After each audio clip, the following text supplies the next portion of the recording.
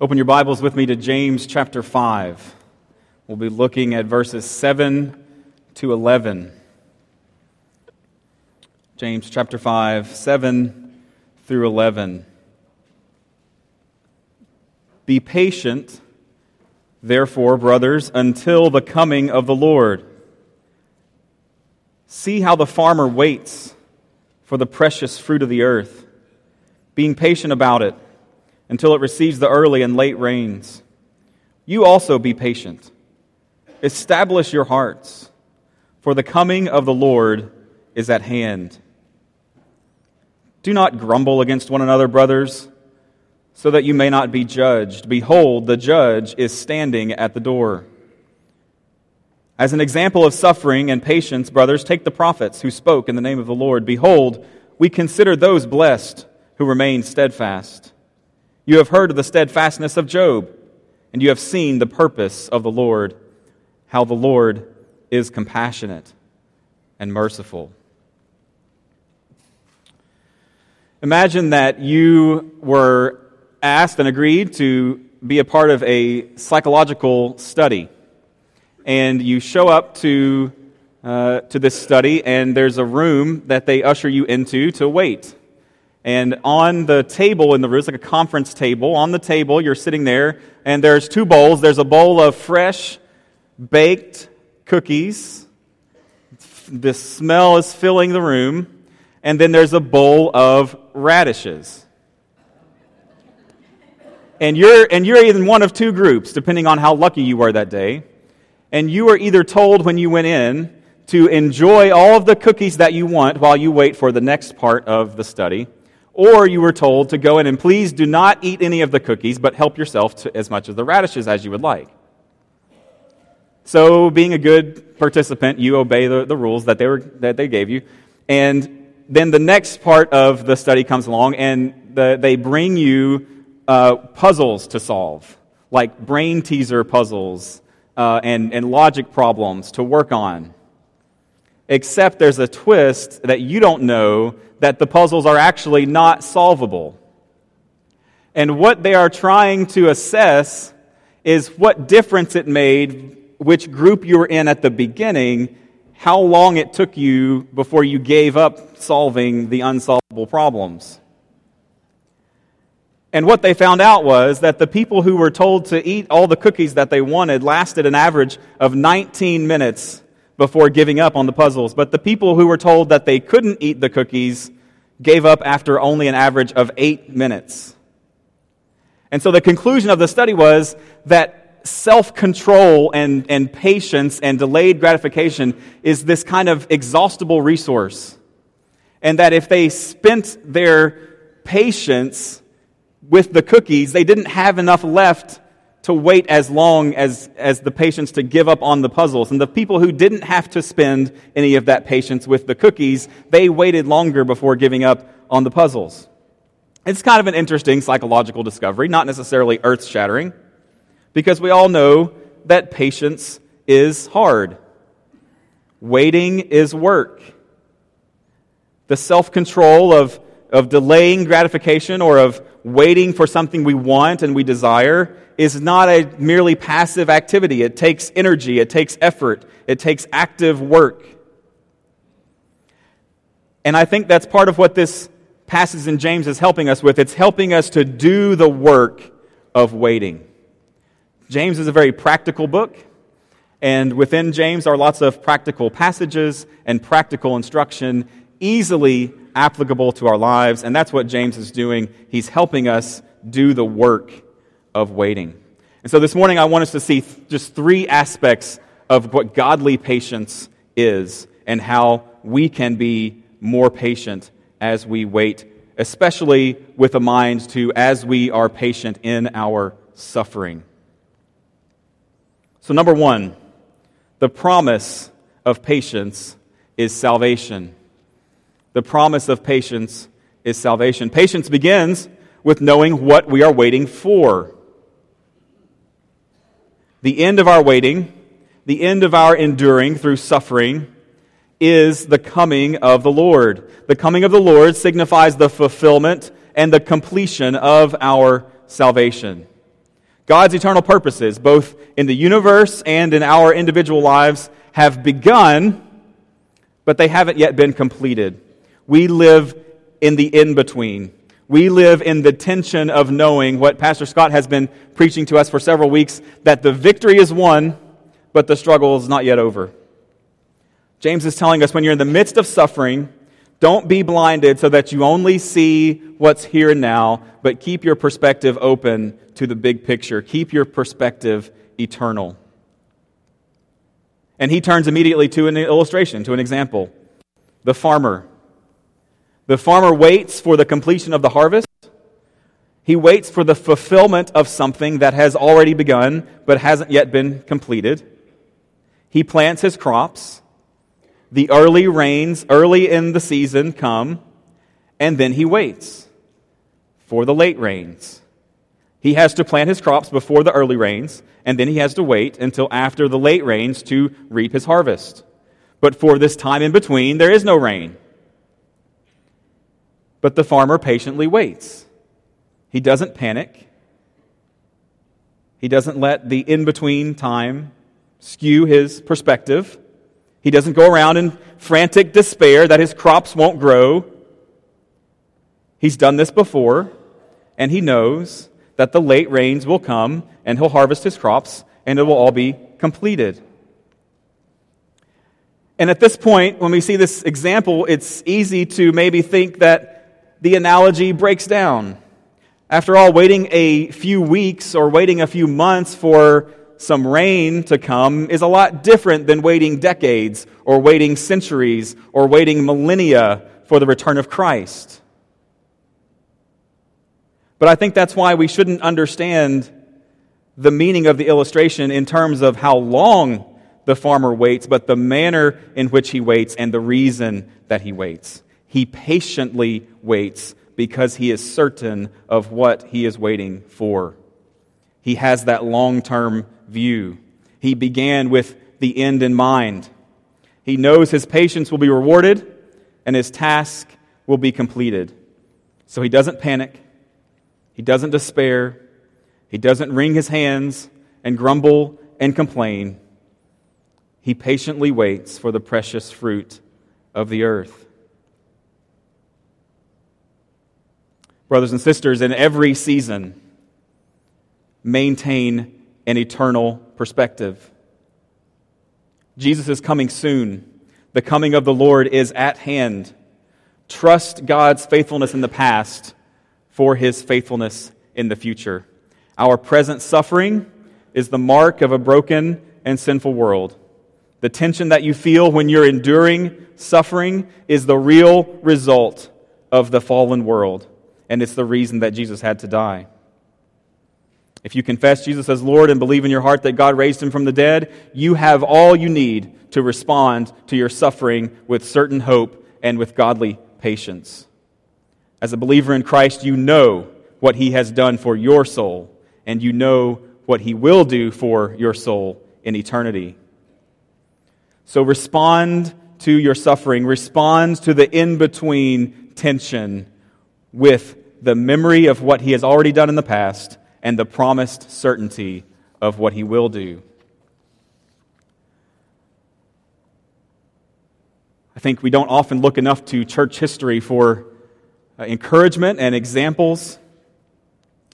Millions of believers over thousands of years have been making disciples and trusting in God's Word. One such example is the Heidelberg Catechism, which is a fairly well-known and established piece of confessional truth and doctrine. And all a catechism is a series of questions and answers that was designed to make disciples. It was designed for children or new believers to memorize the questions and the answers, to learn the doctrine, to learn the tenets of the faith. And it's very telling and very helpful to us to see in the Heidelberg Catechism the very first question and the very first answer, the foundation for which the writers wanted to lay all of the discipleship and faith of a new believer is this: what is your only comfort in life and in death?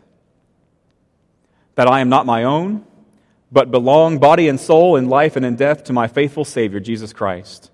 He has fully paid for all my sins with his precious blood and has set me free from the tyranny of the devil. He also watches over me in such a way that not a hair can fall from my head without the will of my Father in heaven. In fact, all things must work together for my salvation. Because I belong to him, Christ, by his Holy Spirit, assures me of eternal life and makes me wholeheartedly willing and ready from now on to live for him. Our salvation is sure. God will finish his work of restoring us from death to life. So in that hope, we can patiently wait. The promise of patience is our salvation itself. Secondly, the practice of patience is contentment. The practice of patience is contentment. In verses 8 and 9, he says, "You also be patient, establish your hearts, for the coming of the Lord is at hand. Do not grumble against one another, brothers, so that you may not be judged. Behold, the judge is standing at the door." In this warning against grumbling and against complaining, James is telling us that godly patience manifests itself in contentment. And the foundational truth behind this is that the way you respond outwardly to suffering is a direct indication of the inner inclination of your heart. You will behave outwardly in ways that are an outworking of the inward attitude of your heart. And therefore, those behaviors can be used to then diagnose the condition of your heart. And there are really only two possibilities: belief and satisfaction in God, or disbelief and dissatisfaction in God. You've all heard that you judge a tree by its fruit. If there's a root of trust and satisfaction in God, the outward fruit will be contentment when we're faced with suffering. If the root in your heart is disbelief, dissatisfaction in God, or positively satisfaction in things other than God, satisfaction in idols, then the outward fruit when you're faced with suffering will be despair, anger, complaining, grumbling, bitterness. If I may add in, James does a great job of illustrating, but he could have added another illustration in here from Exodus 17. Consider the story in Exodus 17. In chapter 14, the Israelites crossed the Red Sea. In chapter 15, Moses sings a great song about God's faithfulness and his deliverance. In chapter 16, God literally sends them food from the sky. They're in the desert, and he delivers them food from the sky miraculously. And then in chapter 17, they find themselves without any water. And what happens? It says, "Therefore the people quarreled with Moses and said, 'Give us water to drink.' And Moses said to them, 'Why do you quarrel with me? Why do you test the Lord?' And Moses called the place Massah, which means testing, and Meribah, which means quarreling, because of the quarreling of the people of Israel, and because they tested the Lord by saying, 'Is the Lord among us or not?'" God's forgotten about us. Never mind that he just demonstrated his care and faithfulness to us over and over and over again. But as soon as he doesn't do something that we wanted him to do, something that we expected him to do, where is God? He must not care about us anymore. And their disbelief immediately manifests itself in complaining and arguing and fighting with each other, so much so that Moses names the place quarreling. Church, we are those people. We are the people of Israel in Exodus 17. We are not satisfied in God alone. We don't trust Him to provide, even when He has done so in the past. We don't trust that His ways are good, even when we don't understand the suffering that we're experiencing. When we complain and despair in the midst of our suffering, we are effectively saying with them in Exodus 17, God is not here with us. God does not care about us. And our outward responses to that suffering reveal the inclination of our heart. When God doesn't do what you wanted Him to do you trust Him or do you question Him? Do you rest in knowing that His purposes are good? Or do you question if He's even there? Or worse, do you accuse Him of not caring about you? Do you look back and remember all the ways that He's been faithful? Or do you blind yourself to see only what you want to see, only what you can see right now? Complaining shows that we aren't thankful for what God has done in the past. And then James turns our attention forward. He says that we should be thankful and see what God has done in the past. We should look forward to what God will do. He says, "Behold, the judge is standing at the door." And this is very interesting, because just in the previous verse, the imminent coming of the Lord was an assurance. But now he's using the same event as a warning. For those who believe, the return of the Lord is a welcome promise. But for those who don't believe, His return means their righteous judgment. John 3:18. Whoever believes in Him is not condemned, but whoever does not believe is condemned already, because he has not believed in the name of the only Son of God. And He's warning them because He knows responding to suffering with grumbling and complaining is evidence of nothing short of unbelief.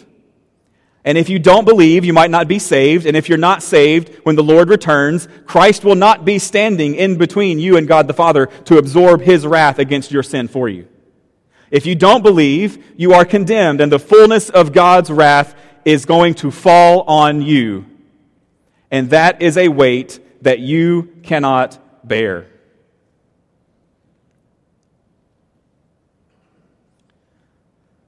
So you ask, does this mean that the saved person will always express perfect trust and perfect belief and perfect patience? Absolutely not.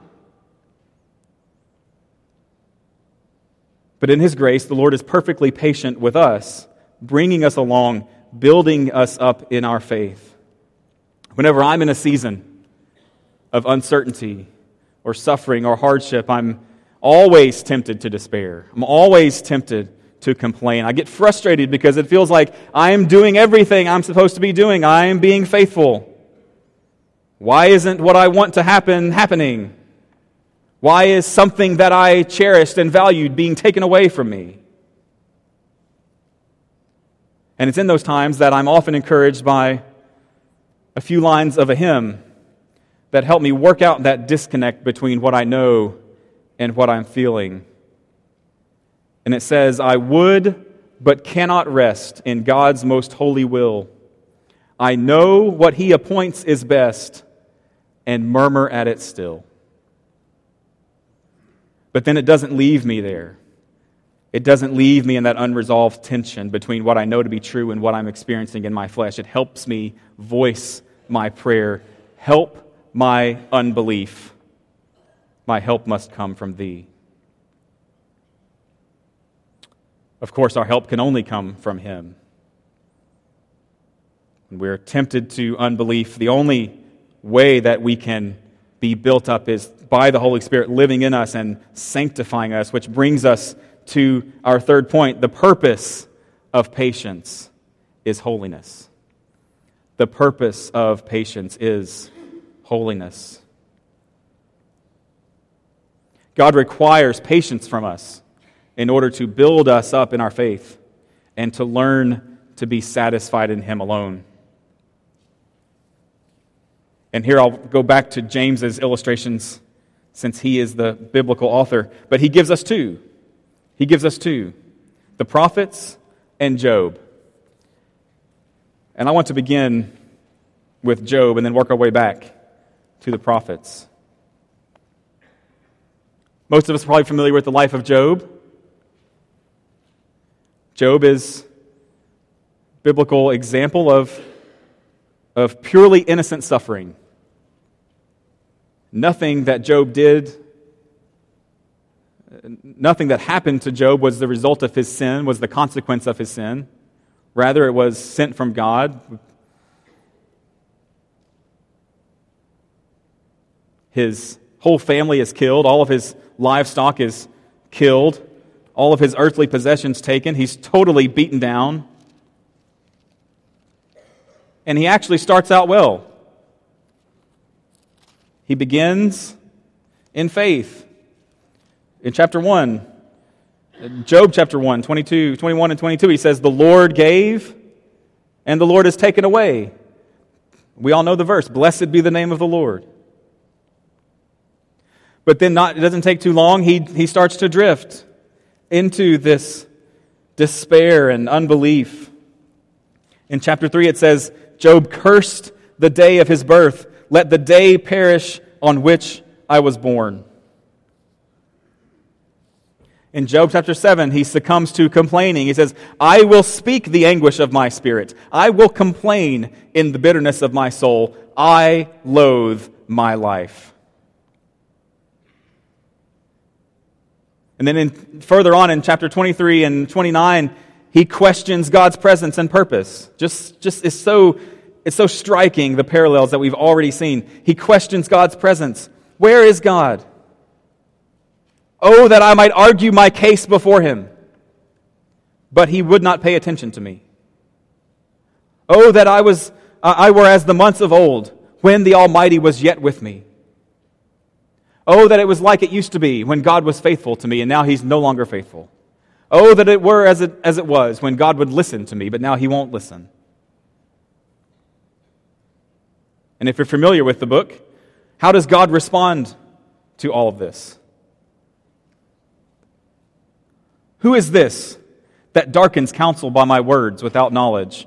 Dress for action like a man, and I will question you, and you make it known to me. Job, where were you when I laid the foundation of the earth? Tell me if you have understanding. Who determined its measurements? Surely you know. Or who stretched the line upon it? On what were its bases sunk? Who laid its cornerstone? When the morning stars sang together and all the sons of God shouted for joy? Who shut in the sea with doors? Have you commanded the morning since your days began? Have you entered the springs of the sea? Where is the way to the dwelling of light and the place of darkness? Have you entered the storehouses of snow? Who has left a channel for the torrents of rain? Has the rain a father? Can you bind the chains of Pleiades or loose the cords of Orion? Can you lead forth the Mazzaroth in their season? Can you guide the bear with its children? Can you lift up your voice to the clouds that a flood of waters may cover you? Can you hunt for prey? Can you hunt the prey for the lion or satisfy the appetite of the young lions? Do you know when the mountain goats give birth? Do you observe the calving? Who has let the wild donkey go free? Who has loosed the bonds of the swift donkey? He scorns the tumult of the city. He hears not the shouts of the driver. He ranges the mountains at his pasture. He searches after every green thing. Is the wild ox willing to serve you? Will he spend the night at your manger? Can you bind him with the furrow of ropes? Do you give the horse his might? Do you clothe his neck with a mane? Is it by your understanding that the hawk soars and spreads his wings toward the south? Is it at your command that the eagle mounts up? Shall a fault finder contend with the Almighty? He who argues with God, let him answer it. Answer me, Job. Where were you? How dare you pretend to know what I know?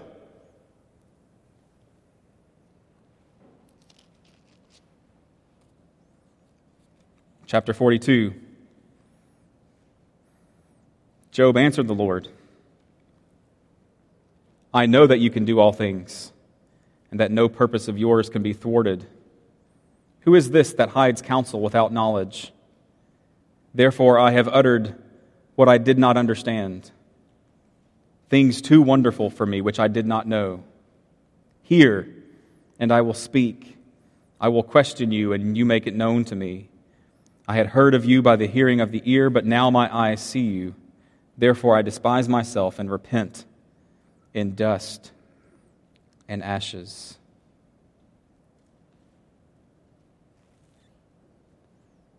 You have heard of the steadfastness of Job, and you have seen the purpose of the Lord, how the Lord is compassionate and merciful. How dare we question God's purposes? How dare we question His goodness? Our complaints are the fruit of our unbelief, and our unbelief is an affront to the very nature of God, to His purpose, and to His mercy. So you have heard of the steadfastness of Job. Just before that, he says, take the prophets. Take the prophets. Behold, we consider those blessed who remain steadfast. To consider the prophets, we, as believers who, by God's mercy, have the completed Word of God, the completed canon of Scripture, we can look no further than Hebrews chapter 11.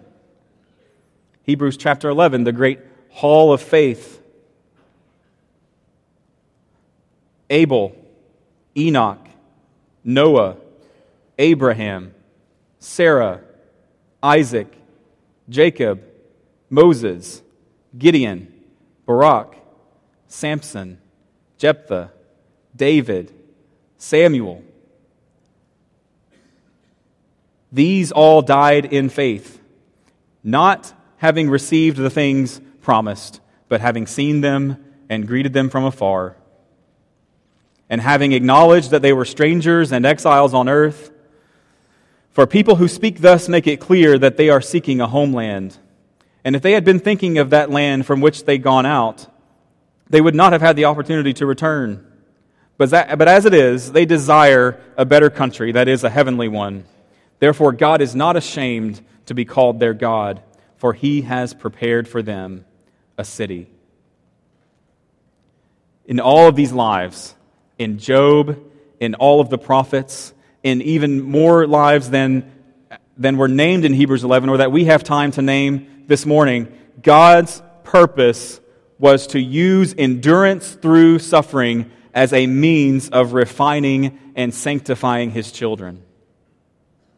He brought them through their suffering so they would come out of it with no other allegiance but God Himself, and no other aim but to live forever in His presence. He used their difficulty to show them that He is enough.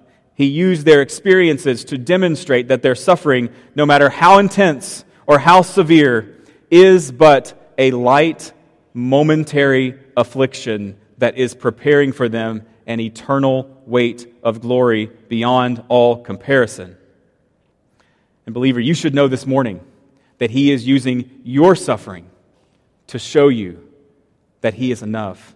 He is using your light and momentary affliction to discipline you and to teach you to long for that eternal weight of glory beyond all comparison. We look to things that are not seen. Godly patience is refusing to give in to the present appearance of things as though it were the ultimate reality. For the things that are seen are transient, but the things that are unseen are eternal.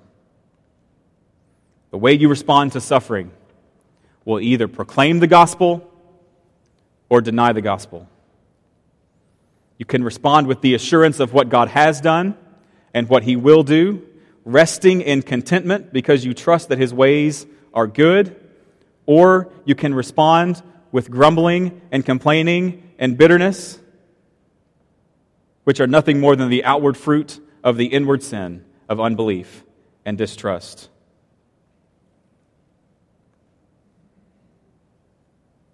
The very first question, what is your only comfort in life and in death? That you are not your own, but belong, body and soul, in life and in death, to your faithful Savior, Jesus Christ. He has fully paid for all your sins with His precious blood and has set you free from the tyranny of the devil. He also watches over you in such a way that not a hair can fall from your head without the will of your Father in heaven. Do you believe in His absolute sovereignty over your life? Not one hair can fall from your head without the will of your Father in heaven. Not one job can be lost without the will of your Father in heaven. Not one heart can be broken without the will of your Father in heaven. Not one cancer cell can form in your body without the will of your Father in heaven. Not one father, not one mother can die without the will of your Father in heaven. Not one embryo can fail to implant without the will of your Father in heaven. Your patience in suffering will proclaim the reality of eternal life. Your patience in suffering will proclaim that true satisfaction is found only in Christ. Your patience in suffering will proclaim the glory of a holy God who does not leave us in our sins, but saves us and changes us and transforms us into the likeness of Christ. Our suffering is God's mercy to build us up in our faith, to refine us. Do you have the assurance of eternal life? Do you know the satisfaction that's found in Christ? Are you satisfied in Him alone? Are you dead in your sins, or are you being made holy by the Spirit? In just a moment, as we respond together through singing, consider how God is calling you to respond individually to His Word. If you don't know the assurance of eternal life through faith in Christ, then He is calling you this morning to confess your sin, repent, and believe and be saved.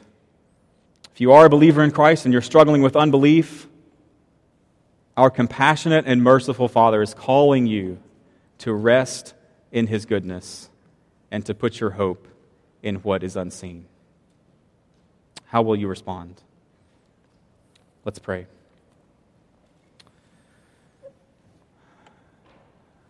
Father, you are compassionate and merciful. Forgive us for when we forget that. Forgive us for when we are caught up in the things that are happening to us and we lose sight of your eternal purpose. We lose sight of our eternal ends.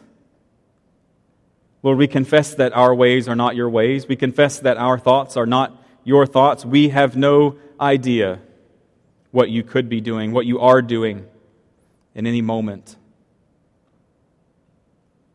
So, Father, we humbly ask that you teach us. We rest in your assurance. We thank you for your patience with us. And Lord, we pray that you give us patience. We pray that you give us assurance. We pray that you give us the calmness that only the certainty of our salvation can bring. That in our suffering we would proclaim the gospel because people see the certainty with which we are responding to that suffering. We pray that you would help us proclaim the gospel when we respond to our suffering because people see the trust that we have in a compassionate and merciful Father.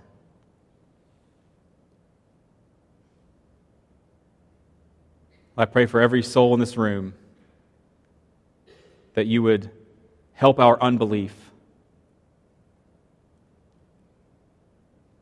Many of us have trusted in Christ.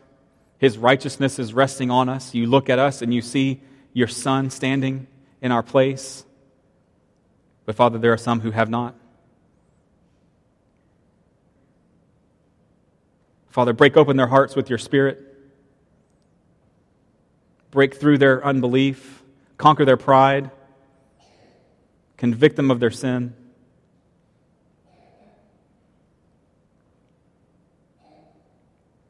These things we ask in the name of our Savior. Amen.